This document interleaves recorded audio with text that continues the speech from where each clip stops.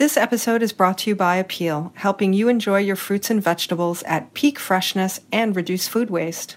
Learn more at appeal.com.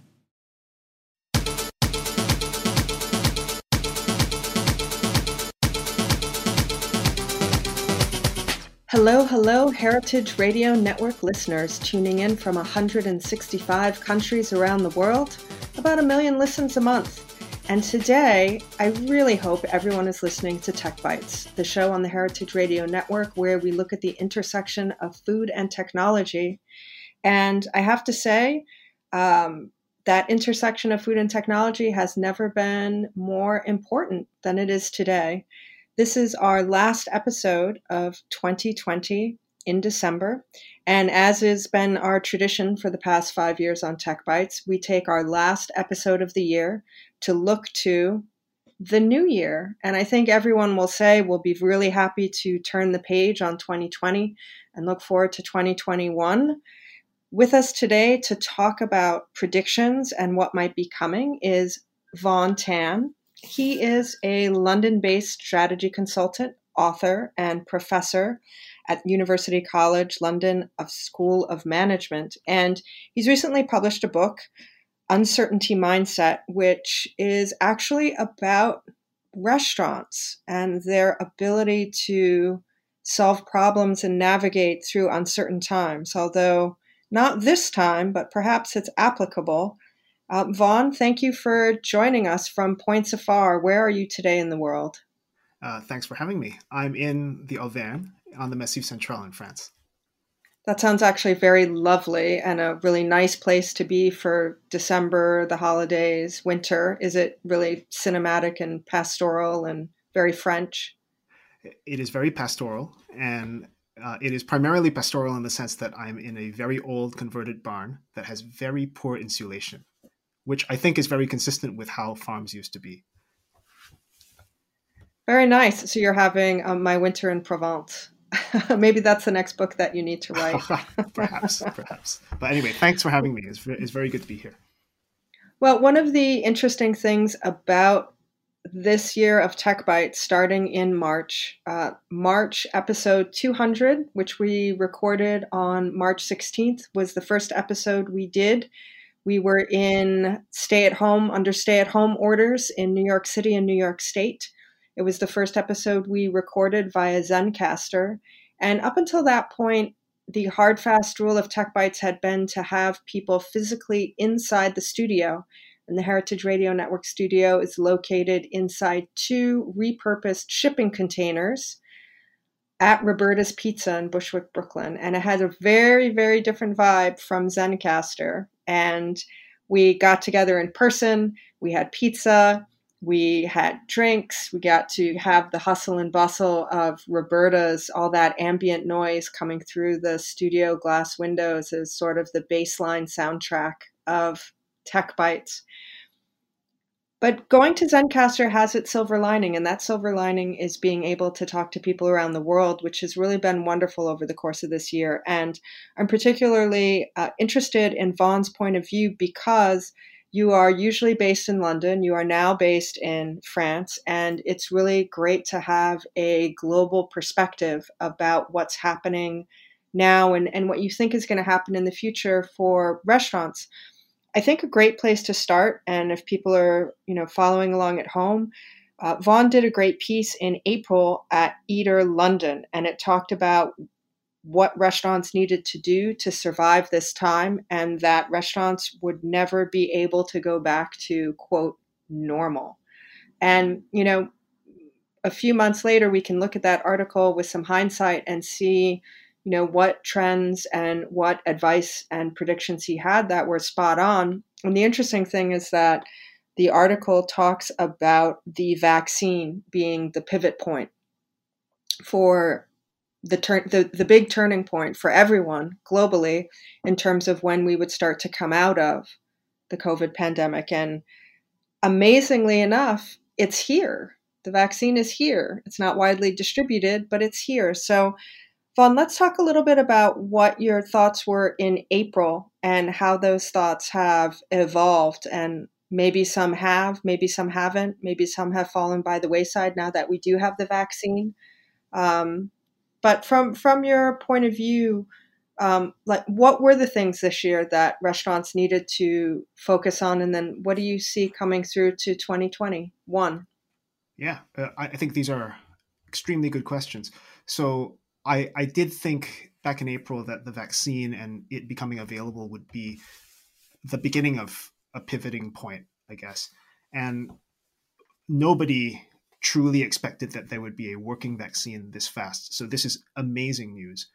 But if you talk to a public health person, I think they'll probably say, and I agree, that it's not just having a vaccine, but having people be vaccinated at an adequate ratio in any given country's population for things to go back to something like normal from before the pandemic time.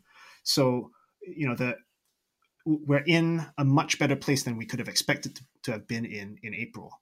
But I don't think things are going to go back to normal super fast either, because it's going to take a long time to make enough vaccine to vaccinate. In the US, the UK, France, every country will need to have, in a sense, either true or vaccinated herd immunity before things will go back to normal. And that will just take time, right? So not only will you need to manufacture more vaccine doses, you'll also need to create an infrastructure for administering them. You'll have to convince people that they should take a vaccine that was approved so quickly. I think these are all big challenges. But I think what are the generally accepted or noted in the medical field and the public health space? What are the percentages of people who need to be either immune or vaccinated to the virus to have a large enough impact for society to go back to living in closer contact? So the first thing I will say is I am not a public health professional. And so Correct. I definitely don't know, and I don't want to present myself as knowing. I think, however, the problem is right now, there's still not certainty. It's very uncertain whether or not someone who has been vaccinated can still infect others. So if it is true that you can be vaccinated and still be infectious, then the calculus changes, right? You yourself, having been vaccinated, are obviously at less risk of getting a serious case of COVID or dying from it. The risk is much lower if you've been vaccinated. But if you can continue to spread the disease to other people who haven't been vaccinated, then how we think about when normality or some semblance of normality will return obviously has to be rethought. So I think that this is something which also the implications have not really been widely discussed because everyone is very excited that there's a vaccine right now. I'm excited too, but I think I would be cautiously excited. So even though it is an amazing scientific achievement, globally, and all the different companies that have done it and the approvals and things like that, and we have seen pictures in the news and social media from around the world of people getting vaccinated this week, it's a huge, huge uncertain point, and it's so small and nascent in terms of its actual rollout and actual application. For all intents and purposes, for a restaurant today, looking at the end of the year and looking at how to plan going into January, for all intents and purposes, the world has not changed yet. We maybe have a lift of emotional and intellectual hope and confidence and light at the end of the tunnel.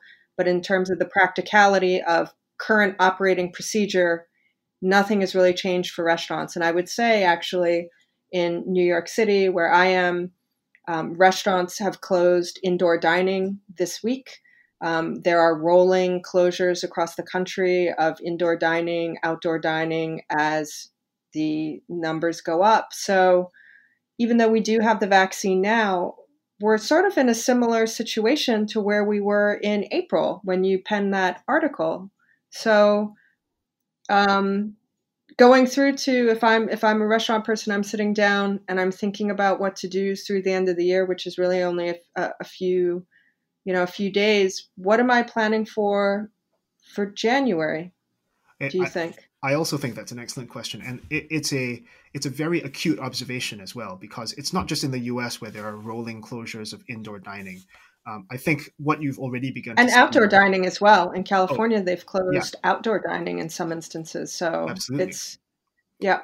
But here in Europe, where you know over this over the course of the initial lockdown period, Europe in some ways acted faster than the U.S. In some ways, didn't act fast enough, but they did kind of push the curve down enough that they could reopen over the summer. And now the the case rate is, as they say, roaring back. So you've got the same kinds of dynamics going on. It's not just in the U.S. I think outside of the places in Asia primarily, where they took serious action and stuck with it for long enough.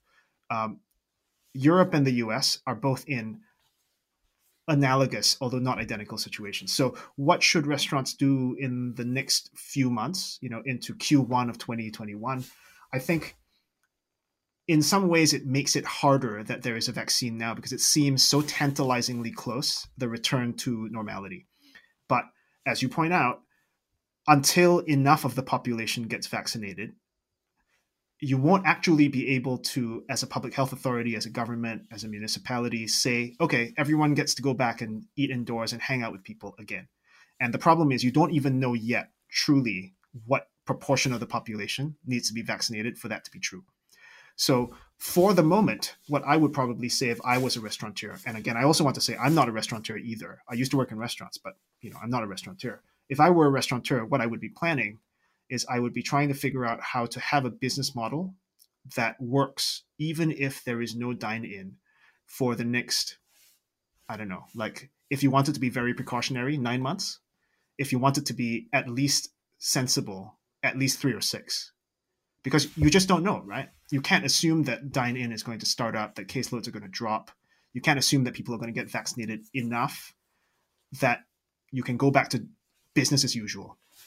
And so I think that's a very simple sort of take on what next year will look like. It will be on the cusp of coming back, but we won't know when, and we won't know exactly how, which means it's basically going to be the same as what we've been going through now. It's a fascinating juxtaposition between, light at the end of the tunnel, but not having any impact in many ways. But I do think that the emotional and psychological and, positivity in the headlines do make a tremendous difference in terms of, how people can change and how businesses can change and how restaurants and food makers can evolve their businesses to survive into the next year. You have some interesting tools on your website. If people are listening at home, Vaughn has a couple different websites with a lot of excellent information. His personal site is vaughn.org, and that's VAUGHN. Vaughntan.org. Oh, Vaughn Tan. My apologies. No worries. Made handwritten notes. I should have just gone to the web. And the other one is uncertaintymindset.org. But on vaughntan.org, you have you have a very interesting survey/tool that you put together. And the beginning of it is restaurants simply asking themselves, should they stay open? Should they close? And if they stay open, what they should do.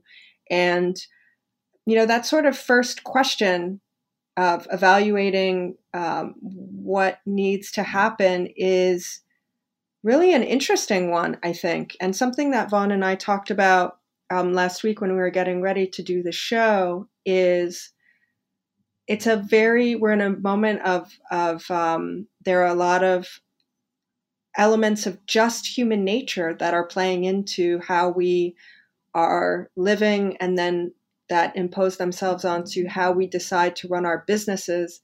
One of the most difficult things that I think human beings generally are most adverse to is change. And I think that the reason why we want so much for things to go back to the way they were just in our day-to-day lives is we just want that as human beings. And we don't want the change in the new world and the new thing, especially since the new thing we have now is really kind of terrible. So I think people on a personal level are holding on to what things were. And then I think that translates very much into, if I'm a business owner, I want it very much to hold on to that thing that it was before. And maybe the first thing is just a sort of intellectual letting go of the thing I had before, and then reimagining, re-envisioning, rebooting your business as something different.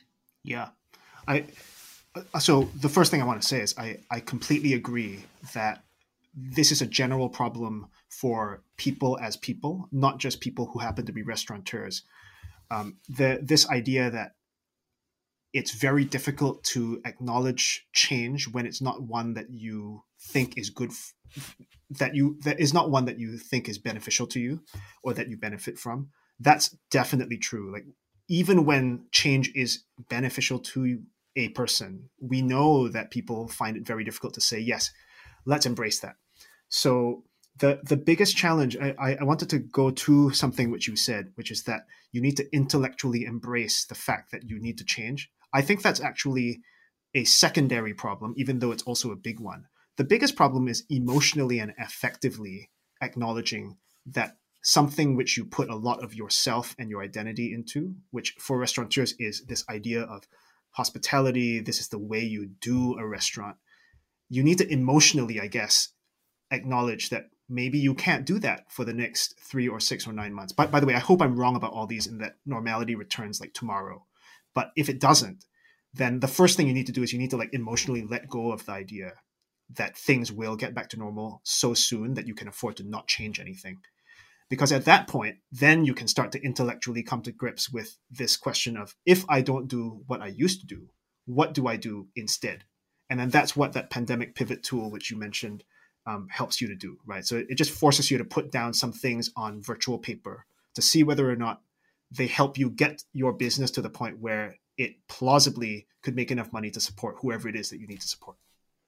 So I think it's an emotional question first, and that's very hard. And then once you've dealt with that, then it becomes an intellectual question, and that's just spreadsheets. And that part is, relatively speaking, not emotionally difficult. It may just be, difficult from a how do I put these numbers in perspective, and that's something that's solvable. So it's a two-part process, and interestingly, technology will, it sort of allows you to share the ideas with people, and in many respects, I think that there are so many technological platforms out there that will and are helping restaurants and food makers kind of navigate through this. I think, something that we've talked about on this show, and we've talked with a number of business owners and restaurant owners about what they're doing and how, they're trying to pivot their business into offering something that is not an in-person experience. It's very similar to this show. And as I said at the top of the hour, we used to be in person, and now we are remote recordings. And one of our first guests when we started remote recording, she came on the show. She had been on the show before, Deepti Sharma, and she said, "Oh, this is so great. This is like coming home." And the funny thing is that she was actually sitting in her home, as I was. We were all sitting at home, and there was something just about the collective energy and the conversation and the show and the space and talking together that it felt like Tech Bites on Heritage Radio Network. And I think that's a very salient point, because while we really think about the in-person experience, when restaurants and gym owners and shop owners and market owners think about what the experiences they want to give their customers, we are thinking about a physically tangible thing where you go in person.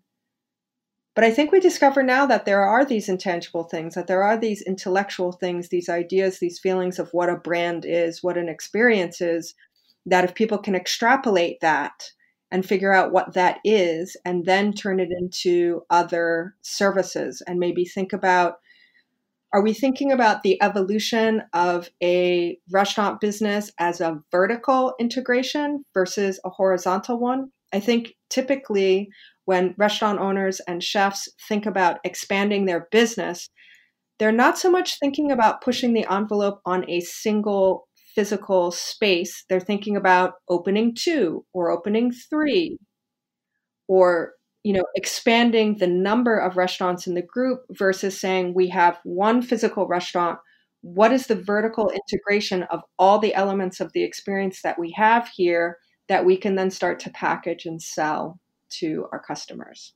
Yeah, I I agree. Uh, so just to preface this by saying that I would never have wished for a pandemic, and I still don't want this pandemic. I think it's horrible, obviously. But the interesting thing about the pandemic is that it is sort of undeniably a situation where people just need to do something different, right? Like if your entire business model was around bringing people together in a convivial setting with each other in an indoor space, and the fact of bringing people together and the fact of being indoors is no longer possible, it's a pretty clear sign that the business model needs to do something different, at least in the short or maybe the medium term. And so what that does is, even though it's a horrible thing to have to do, it is also the potential for it's the potential for doing something which is brand new that you never would have thought of even wanting to try before. And this is where innovation can come from. So I was talking to there's another group of restaurateurs and other food industry people in Copenhagen that I talk to semi regularly. And one of the things which I said to them at that point was, even if you never thought about productizing some part of your business before, now is a good time to think about it. Like, what do your customers generally really want from you that you can still provide to them?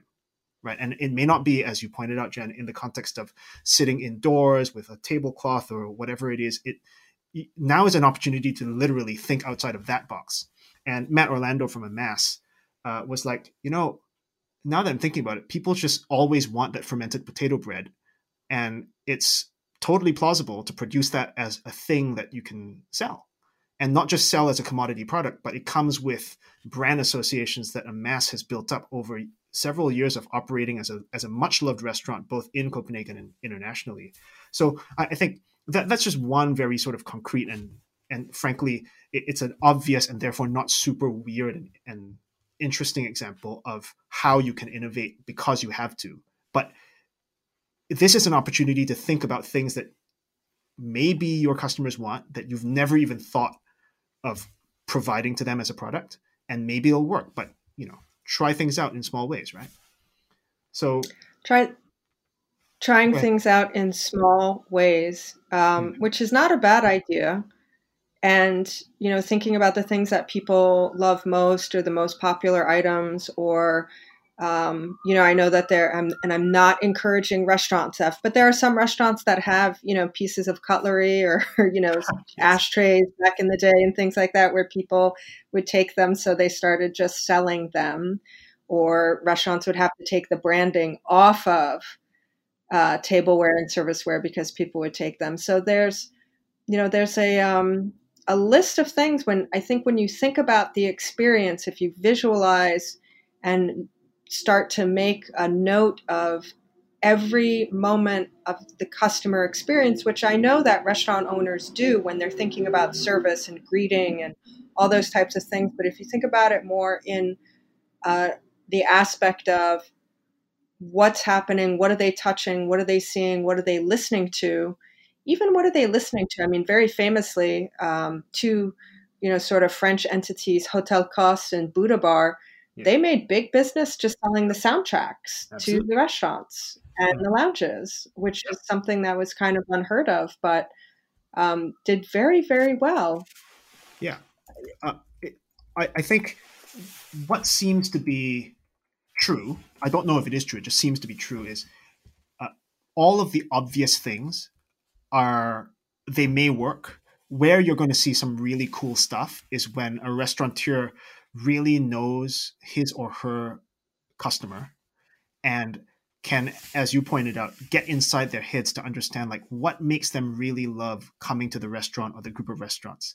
Because at that point, really knowing your customer is going to be so much more important now than it used to be.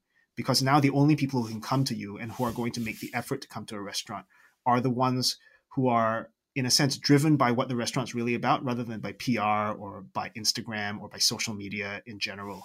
So that close connection to a customer, I think, is going to be what's going to give restaurateurs an insight into what their productizing and their new business model should lean towards. And if there's, I really hope that this happens. I don't know if it will, but if it does happen that because of a pandemic, restaurants become more oriented towards identifying who it is that they're trying to serve and understanding them well instead of oriented towards PR and social media, I think that will be a really good thing for the restaurant business as a whole, because it's going to produce restaurants that are happier restaurants that serve food for people who really love them more, right? And also, not incidentally, producing innovations that don't look as sexy, but actually work better. They make the restaurants money. They're what people actually really want. That kind of innovation I can completely get behind. Innovation that works, but's not sexy. Yeah, totally. Well, I think the That's problem totally is we see very anti-PR. innovation. Well, I maybe, but I think not even at the level of innovation that's like a dish, right? Like it seems to me that one of the problems with how we think about innovation, especially in restaurants, is that we think of it as a very whiz bang, flashy. This is a new narrative or a new like dish that's got all sorts of new techniques on it. And I'm not discounting the fact that those are innovations. Well, all I'm saying is that innovations are just when you're doing something new that nobody has done before where you are, that is also useful and valuable for you and your customer. That is a kind of innovation that also encompasses things like changing your process so that you reduce the cost that is attributable to waste, or finding something that you do for a customer that more customers want to buy, like potato bread, right? And thinking about that as being worthy of being called innovation as well, even though normally it would not be sexy enough to be called innovation.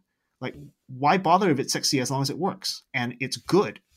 I think that's really the criterion that we should be taking on how restaurants should do something new, especially now. Well, to your point, one of our guests on the last week's show, the penultimate show, is always a year in review recap. So the episode 222 was the year in review for 2020. And one of our guests is somebody who's been on the show many times. Actually, both of our guests were on the show many times. We had one of the founders of a company called Shoebox.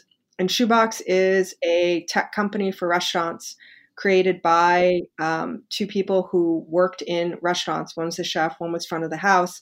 And it is a completely non-sexy point of purchase software and accounting system where essentially, people who love small vendors and purveyors and farm to table and all that kind of stuff, you would have a strawberry vendor come in and deliver beautiful strawberries to the kitchen in season, and the invoice would be a Post-it note that said £4, $40.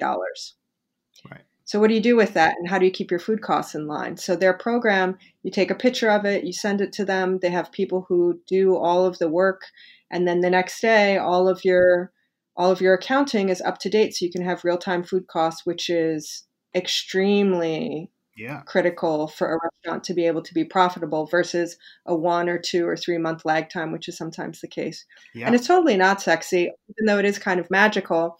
Yeah. And accounting and sales and price points and profit margins are really important for the success of a restaurant, but we never talk about that. And that's really the true business of like being a good chef and a good manager, but we don't see Top Chef Challenge spreadsheet.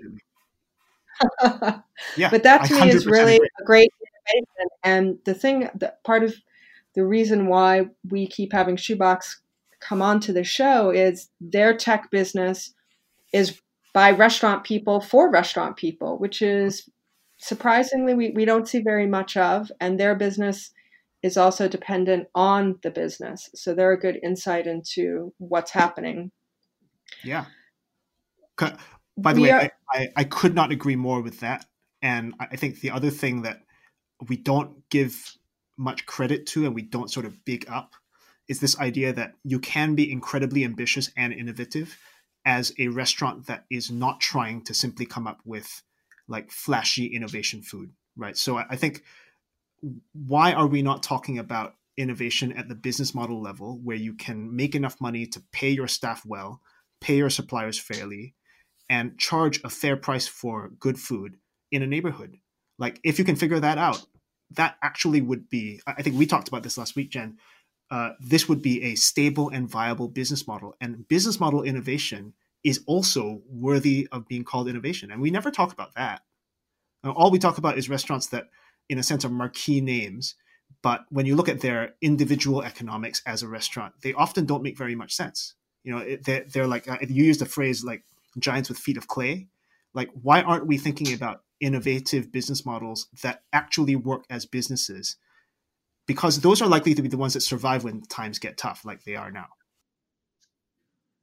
Well, we are going to take a quick break and give credit to the people who are helping our business, the business of radio, keep going. Did you know that Heritage Radio Network is a 501c3 nonprofit? We are. We're kind of like public radio, and we keep the lights on and the mics hot out of the generosity of our members, many of whom are listeners like you, grants, and underwriters like this one. Find out who is making this show possible. Stay with us.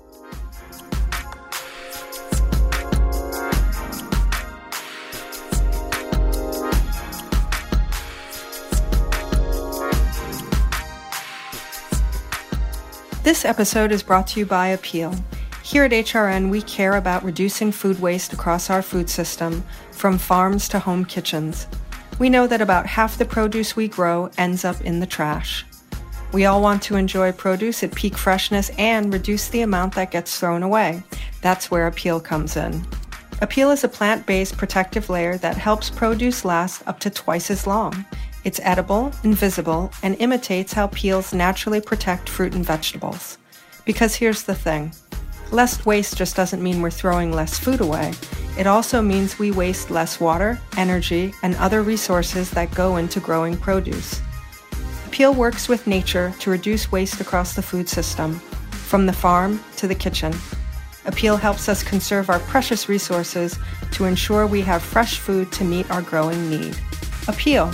Food gone good. Learn more at appeal.com.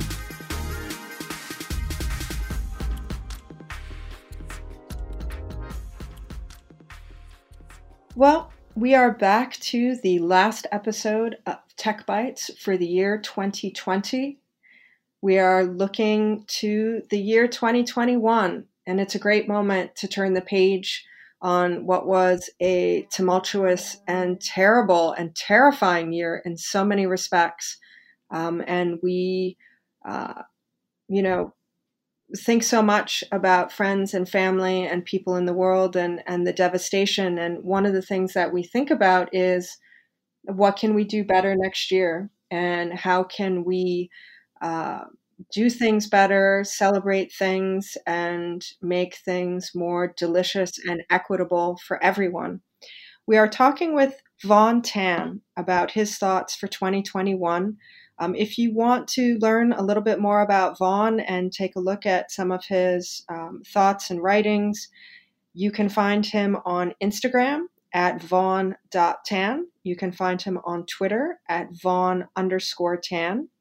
His website is vaughntan.org, and he recently published a book called The Uncertainty Mindset. You can find that at uncertaintymindset.org. When you're on the site, you can sign up for his newsletter. You can also sign up for some book events that will be coming in 2021, virtual, of course. The Uncertainty Mindset, it is actually about the creativity and the problem solving and the just outstanding MacGyver nature of people who work in restaurants. Their multifaceted abilities to work across a lot of different types of jobs and job categories, all under the heading of make the restaurant work, make good food, make everything run smoother. And what we were talking about just before the break was innovation. And definitely for 2021, in order for us to have the greatest number of restaurants survive the pandemic and all the closures and the economic shutdowns, restaurants will need to innovate. And I think 2021, if Pantone comes out with a couple colors every year, maybe we need to come out with a theme. I'm not really big on resolutions, but I do like to have a theme for the year, and maybe innovation is the theme for 2021. Restaurants need to figure out how they can become multi-channel, multifaceted, multi-product businesses to sustain themselves while they cannot have a traditional in-person experience. But coming out the other side, once in-person adds on, that will ultimately make them more sustainable. Vaughn, we talked so much about innovating, and sometimes it's customer facing, the flashy new thing or the new dish or the new cocktail or the new thing that we all love. But many times the best innovations are the ones that people don't see, and they're under the hood and they are in the back of the house, and they're about systems and process and cooking and efficiencies. And I do think 2020 and the events that happened that really brought more awareness to social justice, social injustice, the injustices of the economies of restaurants and society and pay scales and people who are without a safety net. What are the top areas of innovation you think that restaurants need to be looking at? I mean, if you thought about maybe your top two or three channels of innovation for restaurants to be thinking about, in a strange way, we almost need to reimagine and rebuild the industry from the ground up in many ways. Yeah. I think if I had to pick two areas, so I would qualify one thing which you said. I think innovation is always going to be something which an industry should be trying to do if the environment it's operating in is changing. The one thing I would qualify is, for a long time, high-end cuisine at least has been all about culinary innovation in all the ways that you talked about, the very obvious photogenic ways. Um, I would suggest that for 2021, what restaurants should be focusing on is a non-sexy innovation, right? So exactly the kinds of things that you also talked about. Instead of trying to make new dishes all the time or like do fancy things that look good on social media, maybe what restaurants should be thinking about is how to create a business model that is tight enough. And often this means a smaller kind of business that is also fair to all the people who are involved, the suppliers, the workers, the customers, the owners. And the reason for this, I think, is because those kinds of business models tend to be more robust when things change. If you are fair to all these different constituents of your business, chances are very high that when the situation that you are facing is unpredictable and changing all the time, they'll stay loyal to you, right? And I think one thing that we've definitely seen is when a restaurant treats its primary audience as people who are willing to fly around the world on the basis of a good review in a big circulation newspaper, or uh, an Instagram post that goes viral. That kind of success, while it's great when it lasts, can turn into something which is a major liability and can also be very transient. Whereas the kinds of restaurants which I hope will survive and also proliferate as a result of the pandemic are the ones that have never really had those kinds of ambitions. Instead, they've had the ambition of serving people that they know will always be willing to come back because they're getting really good value, and they also know who they are, right? So they're not one-time visitors who are tourists, gastro-tourists. Neighborhood restaurants have a different kind of challenge to face and a different kind of challenge to kind of meet, which is to provide something which is good value and tastes good to people who want to come again and again. And that's hard. And that requires real innovation, but it's a very unsexy kind, right? So you need to innovate in the sense of learning how to build a business that employees want to keep working at. You need to innovate in the kitchen in the sense of learning how to cook food that people are willing to come back to eat again and again, where there is what I think of as evolutionary innovation rather than revolutionary innovation. I think these are all things that I would love for restaurants to think about in 2021 and beyond. That's a very smart, succinct way of saying it. Evolutionary versus revolutionary in terms of innovations. Really, really good way to put it. As a consultant, from your point of view, how can restaurants go about this? Are there I mean, there are some different platforms and technology and services that come to mind, but that's a really kind of huge undertaking when you're used to running a business in a particular way. How would restaurants start to strategize that, or do you have any thoughts about places they could go or technology that they could use that would be a way to start looking at that or start building that? Yeah, absolutely. I think the first thing I want to say about that is it often feels instinctive, I guess, to go out and try and buy the thinking, right? So to look for a tool or a software platform or something that will help you come up with a new idea. But it actually seems to me, and I'm saying this with a consultant hat on as well, I think the most important thing that restaurants can do to innovate is to really, as I've mentioned before, to really think about who their customers are and really try and understand them. And for that, you don't really, I mean, technology will help, but you don't really need technology in the conventional sense. You don't need to buy a new product. What you need to do is you need to find some way of communicating with your customers.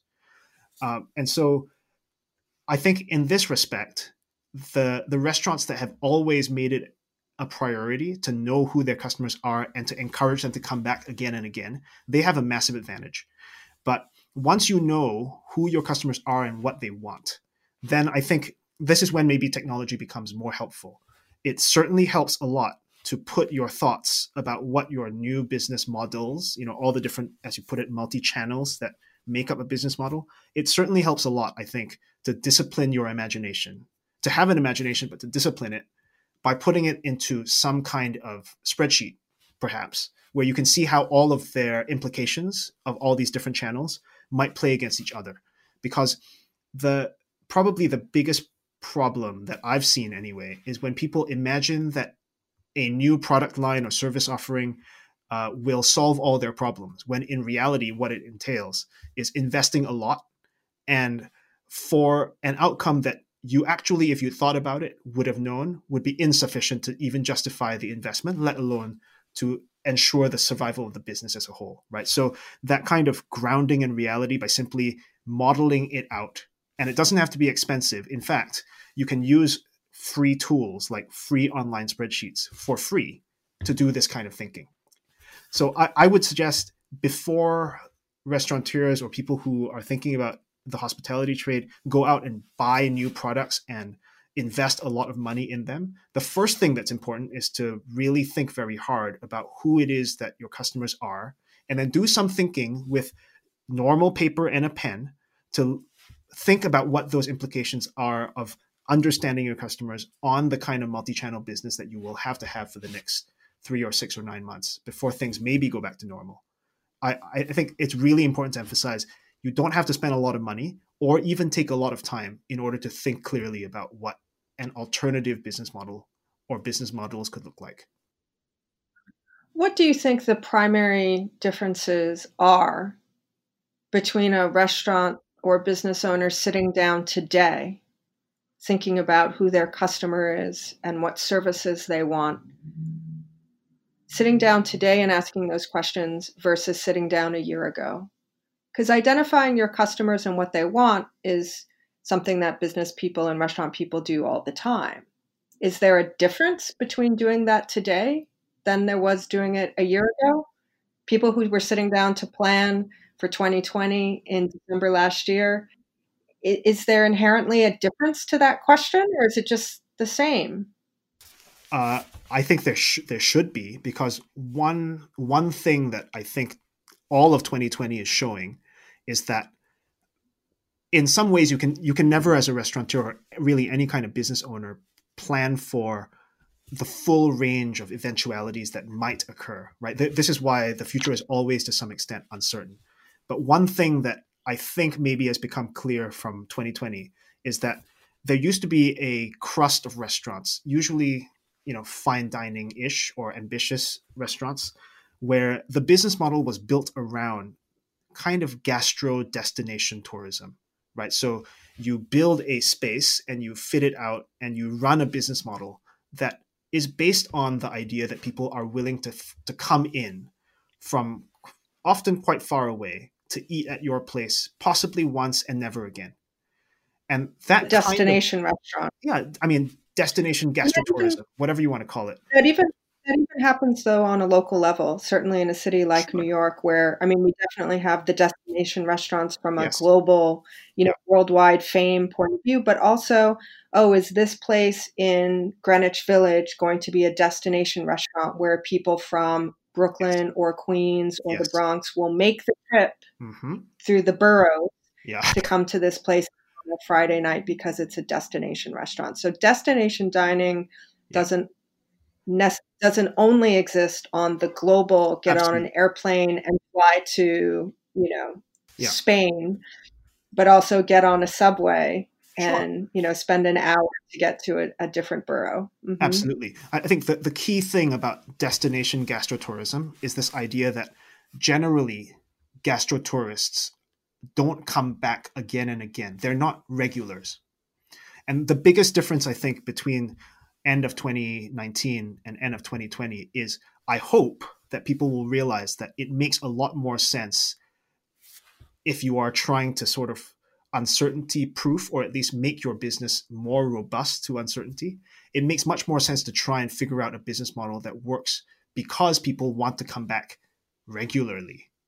And once you think about that as a desire for your business model to fulfill, then it becomes much easier to think about who those customers might be, right? They won't be people who just have a fat pocketbook and want to come in for a blowout experience. You have to figure out ways to provide the experience that appeals to people who are close enough that they want to come back again and again. You become more of a neighborhood restaurant. And as a result, you have to understand your customer a lot better than when you previously thought of people as wanting to come in from afar, wherever afar is, whether it's in another country or in another borough. Because if you only have to satisfy them and make them excited once, the way of thinking about what satisfaction and excitement is and how you achieve it is very different from if you have to make them happy again and again and again. And I think the benefit of that is it also changes the dynamic of the restaurant, right? It's no longer a place where you come as a guest and you are expected to never be seen again. You can then have this kind of ongoing relationship with the restaurant, which I really love. And the benefit of that for the restaurant is that, in a way, having this repeated game dynamic allows both sides to have bad days or bad weeks. So you can be really loyal to a restaurant and you come in and the food is not perfect, but you love them because they're always there for you. In the same way, maybe one day you come in as a guest and you're not like super friendly, but you've been many times before and it's fine. The restaurant knows who you are. Like, why can't we go back to that being sort of what we all want from restaurants, both sides, right? Both as a guest and as a restaurateur. I think if the difference between 2019 and 2020 is showing that this kind of repeated guest dynamic is how good restaurants should think about what good is, I think this will be a very silver lining to a really, really, really bad year. So we are looking at innovation for restaurants, but for evolution, not revolution, which is a great thing. And then in terms of the quality of or the feeling of, we are going to really local community focused businesses where the thing is the thing, where you are in your neighborhood, you're supporting a local business, you're supporting people who probably are living and working close to you. And it's interesting that you say that once you become familiar, it's almost like having a relationship with a person who's a friend.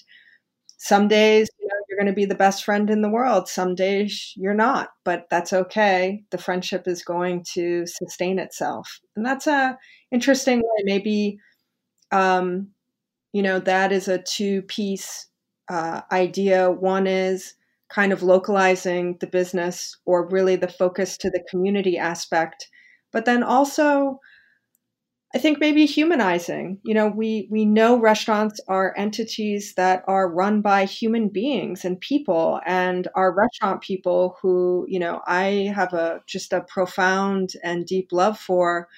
They're really being decimated right now for so many reasons. And we know restaurants are human businesses.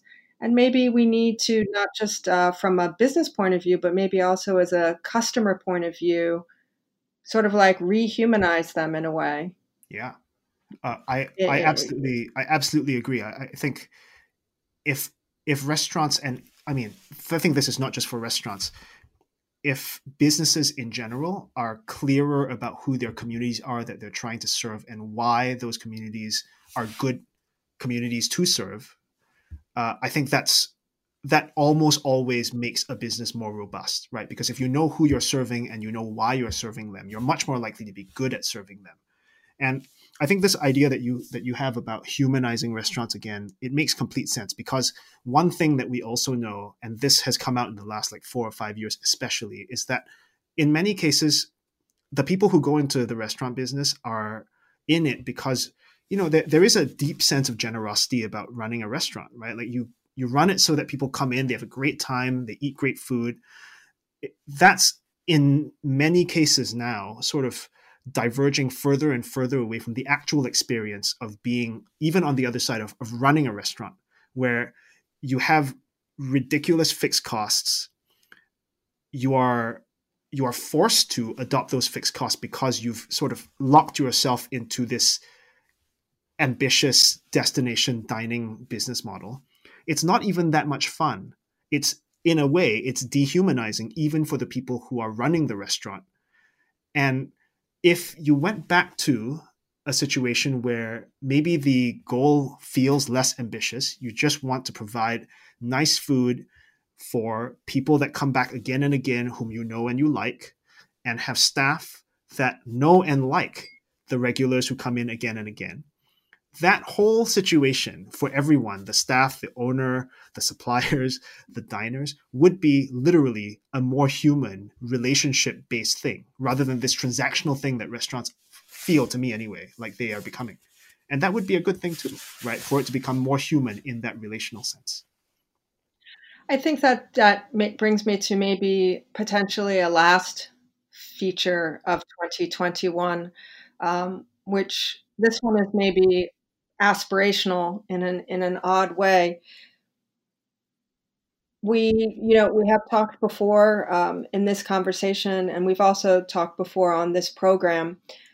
Leading into the pandemic, there was a reckoning coming in the restaurant business. There was so much about the industry and the way restaurants were structured financially that was becoming extremely untenable, specifically in large urban centers like New York City, where you have really escalating real estate costs, you have escalating food costs, you have escalating employee costs. But what you did not have was escalating menu prices. And there was a big reckoning coming between what it actually costs a restaurant and what diners are actually willing to pay. And I think one of the things that the pause in life has shown us in so many ways is where all of our different systems are broken. And specifically with the restaurant industry, we now realize, and we can't go back and say, I didn't know.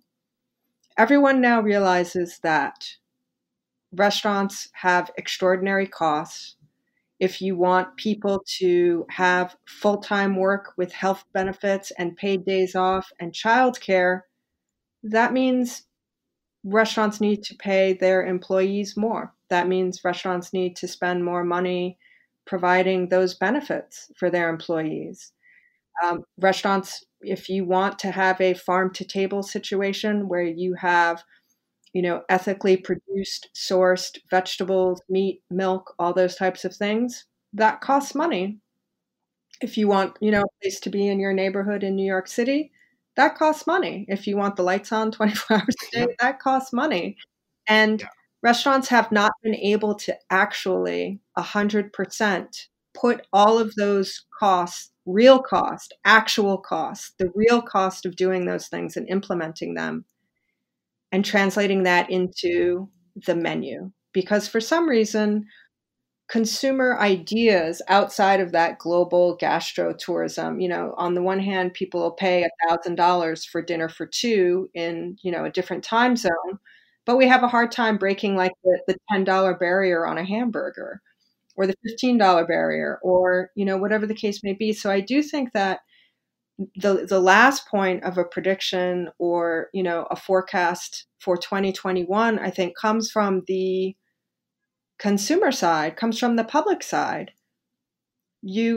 People cannot be up in arms and out in the streets saying that they want a more balanced, fair, equitable society and not be willing to pay the price for that. Yes. So I think, now is also a good time. And I think it goes back to what you were saying at the very beginning. It's a simple spreadsheet. It's a simple pen and paper spreadsheet calculation. Now is the perfect time for restaurants to load all the real cost of all the things that they want to do into their spreadsheet.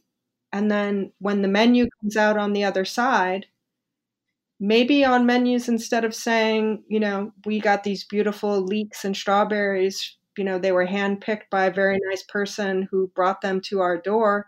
Maybe the thing they say on the restaurant is, and your hamburger is $25 because every single one of our employees is full staff. They have health insurance. We provide daycare. Yeah. And that's the cost. Yeah. I mean, we also talked about this last week, Jen. I hope that happens and that it works. I'm pessimistic that very rapid adoption of higher food prices will happen, at least on the consumer side. I do think, though, that if you are a restaurateur and you want to do what I would call not a true cost, but a fuller cost accounting of the food you want to provide in the context you want to provide it, one thing that can do is it can help you figure out how to redesign the business model so that you can do all of that fuller cost accounting while still producing food that is, reasonably priced at a level that people are willing to eat it or pay for it. And what I mean by this is it may turn out that you cannot do this fuller cost accounting and still produce food that is priced at a level that people will buy it if you're doing it in a fine dining context. But you could do it in like kind of a canteen situation. And I'm not saying this will work for everyone, but there maybe is more freedom to choose different business models once, as a restaurateur, you know what truly matters to you, right? So if it really matters that you source from around where your restaurant is, if you pay your staff properly, and you have, I guess, operating hours that make it possible for you to have a family life, once you treat those things as the non-negotiable, immovable priorities, you can figure out how to adjust all the other parameters so that those three make sense. And maybe the way you do it is to open in not New York City, but in a lower rent city that is not as big. And that way you can square that weird circle, right? Or maybe the way you do it is by running it with a much smaller team and opening fewer days. But I think there is freedom to think about business models that do what you need them to do, as long as it's clear what things they must do and what things you are willing to trade off or get rid of. And that maybe is where I think it is more plausible that we get to a point where there is a fuller cost accounting, simply because every restaurateur who I think is sensible should be thinking about this stuff right now, because this is a great opportunity. It's a forced opportunity, but it's a great opportunity to think about it. And everyone is thinking about the same thing, and everyone is in the same moment worldwide, which is an extraordinary circumstance. A restaurant is not alone grappling with these things almost in a vacuum, where the customers don't know, and their neighbors don't know, and the community doesn't know, and the industries may be paying attention to other things. We're all at the same place now. So I think it is, the silver lining of a terrible situation, that we all understand and have a better understanding now that when things start to change because they need to change, we all know why. And we can't say, I didn't know, because now you do. Yeah, we all absolutely. know, everybody knows. Yeah. We are out of time, and Vaughn and I had a very long conversation getting ready for the show. And one of the things that we were going to try and talk about was the restaurants that don't change, that are open for 1,000 years, which there's a fascinating article in the New York Times a few weeks ago about a Japanese mochi shop that has been open for 1,000 years, done exactly the same thing, almost exactly the same way. And that's sort of the counterpoint to change, don't change. But we don't have time for that. So maybe that's something that we can have you back and we can talk about next year. I would love that. Just to close it out, do you have any last thoughts or predictions for 2021 before we say goodbye? I think the only prediction is that it seems really essential for restaurants to plan for not being able to operate dine-in and then be really, really pleased if they can, rather than expecting to be able to operate dine-in and then be devastated when they cannot. And this will probably be until the middle of the year, unfortunately. I hope I'm wrong. So it's almost a flipping where before it was, if we have the opportunity to do to-go or retail or these other things or merchandise, we'll do that. Now it's we're going to do to-go and merchandise and retail. And then if we can do in person, then that becomes circumstantial sort of it's the rotational thing that, interesting. And I think the other thing I would say, just because often I get misinterpreted when I say these things, is that when you try out all these other things that are not dining in, I think everyone should be trying them out in small, inexpensive ways to understand whether or not they might be something to invest more in, rather than really going in with a massive investment before you know even anything at all about whether or not it might be right for you, whether it's something you want to do, and whether it might work economically. So lots and lots of small experimental steps that are inexpensive, where each step that is inexpensive teaches you about whether or not to take more steps. That's how to do it, I think. That's just my opinion. Well, that makes sense. Start small. It's like putting a special. You're not going to, put a special on the menu and have it, built up to be your number one selling dish. Maybe you're going to offer 10 portions, maybe 20 on a slow night to see what happens, or on 100%. A busy night to see what happens. And then either it moves or it doesn't move. And if it moves, maybe you do it again. Yep, totally. And right. if it doesn't move, then you have some extra for staff meal the next day. Yes, totally. Anyway, Jen, thank you so much for having me. It was a great conversation. Well, I'm happy to have you call in. Again, this is Vaughn Tan. If you want to find him, go to vaughntan.org or go to the site for his book, uncertaintymindset.org. He's going to have events coming up in 2021. He has a great newsletter. We didn't get a chance to talk about this, but there's some pizza recipes out there if you want them and you're baking at home, and winter's a good time to talk about that. We have been recording Tech Bites on Zencastr since March, and we are closing out our last episode of the year, number 223. I want to thank Vaughn Tan for coming on. I want to thank Matt Patterson, who is our engineer and the head of studio in Virtual Studio for Heritage Radio Network. He has been a superstar in terms of keeping everything running and keeping it going. I also want to thank all of the staff at the Virtual Heritage Radio Network office, all the men and women who even managed to bring on new shows this fall, who put together an amazing holiday auction, who continue to run the membership drives and bring on new sponsors and keep everything running when we're scattered across the country. I want to thank our listeners who stayed with us. I want to thank our sponsors who made it all possible. And really also thank everyone who's in the restaurant and the food industry. We talk a lot about how they are our heroes, but they're not just our heroes. They're our friends, family, husbands, sisters, wives, brothers, kids. And it's a huge part of our community. And we're in dire times right now. And it really is the time to throw your arms around the things that you love most so that they will be here in 2021 and perhaps like that mochi stand for another 1,000 years. I'm Jennifer Leuzzi, and this is Tech Bites.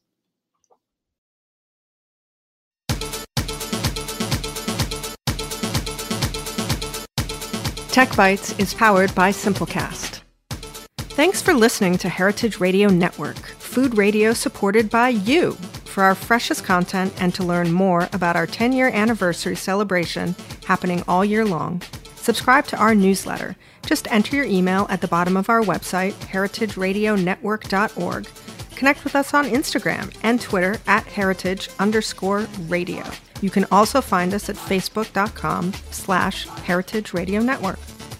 Heritage Radio Network is a nonprofit organization driving conversations to make the world a better, fairer, more delicious place. And we couldn't do it without support from listeners like you. Want to be a part of the food world's most innovative community? Subscribe to the shows you like, tell your friends, and please join the HRN family by becoming a member. Just click on the beating heart at the top right of our homepage. Thanks for listening.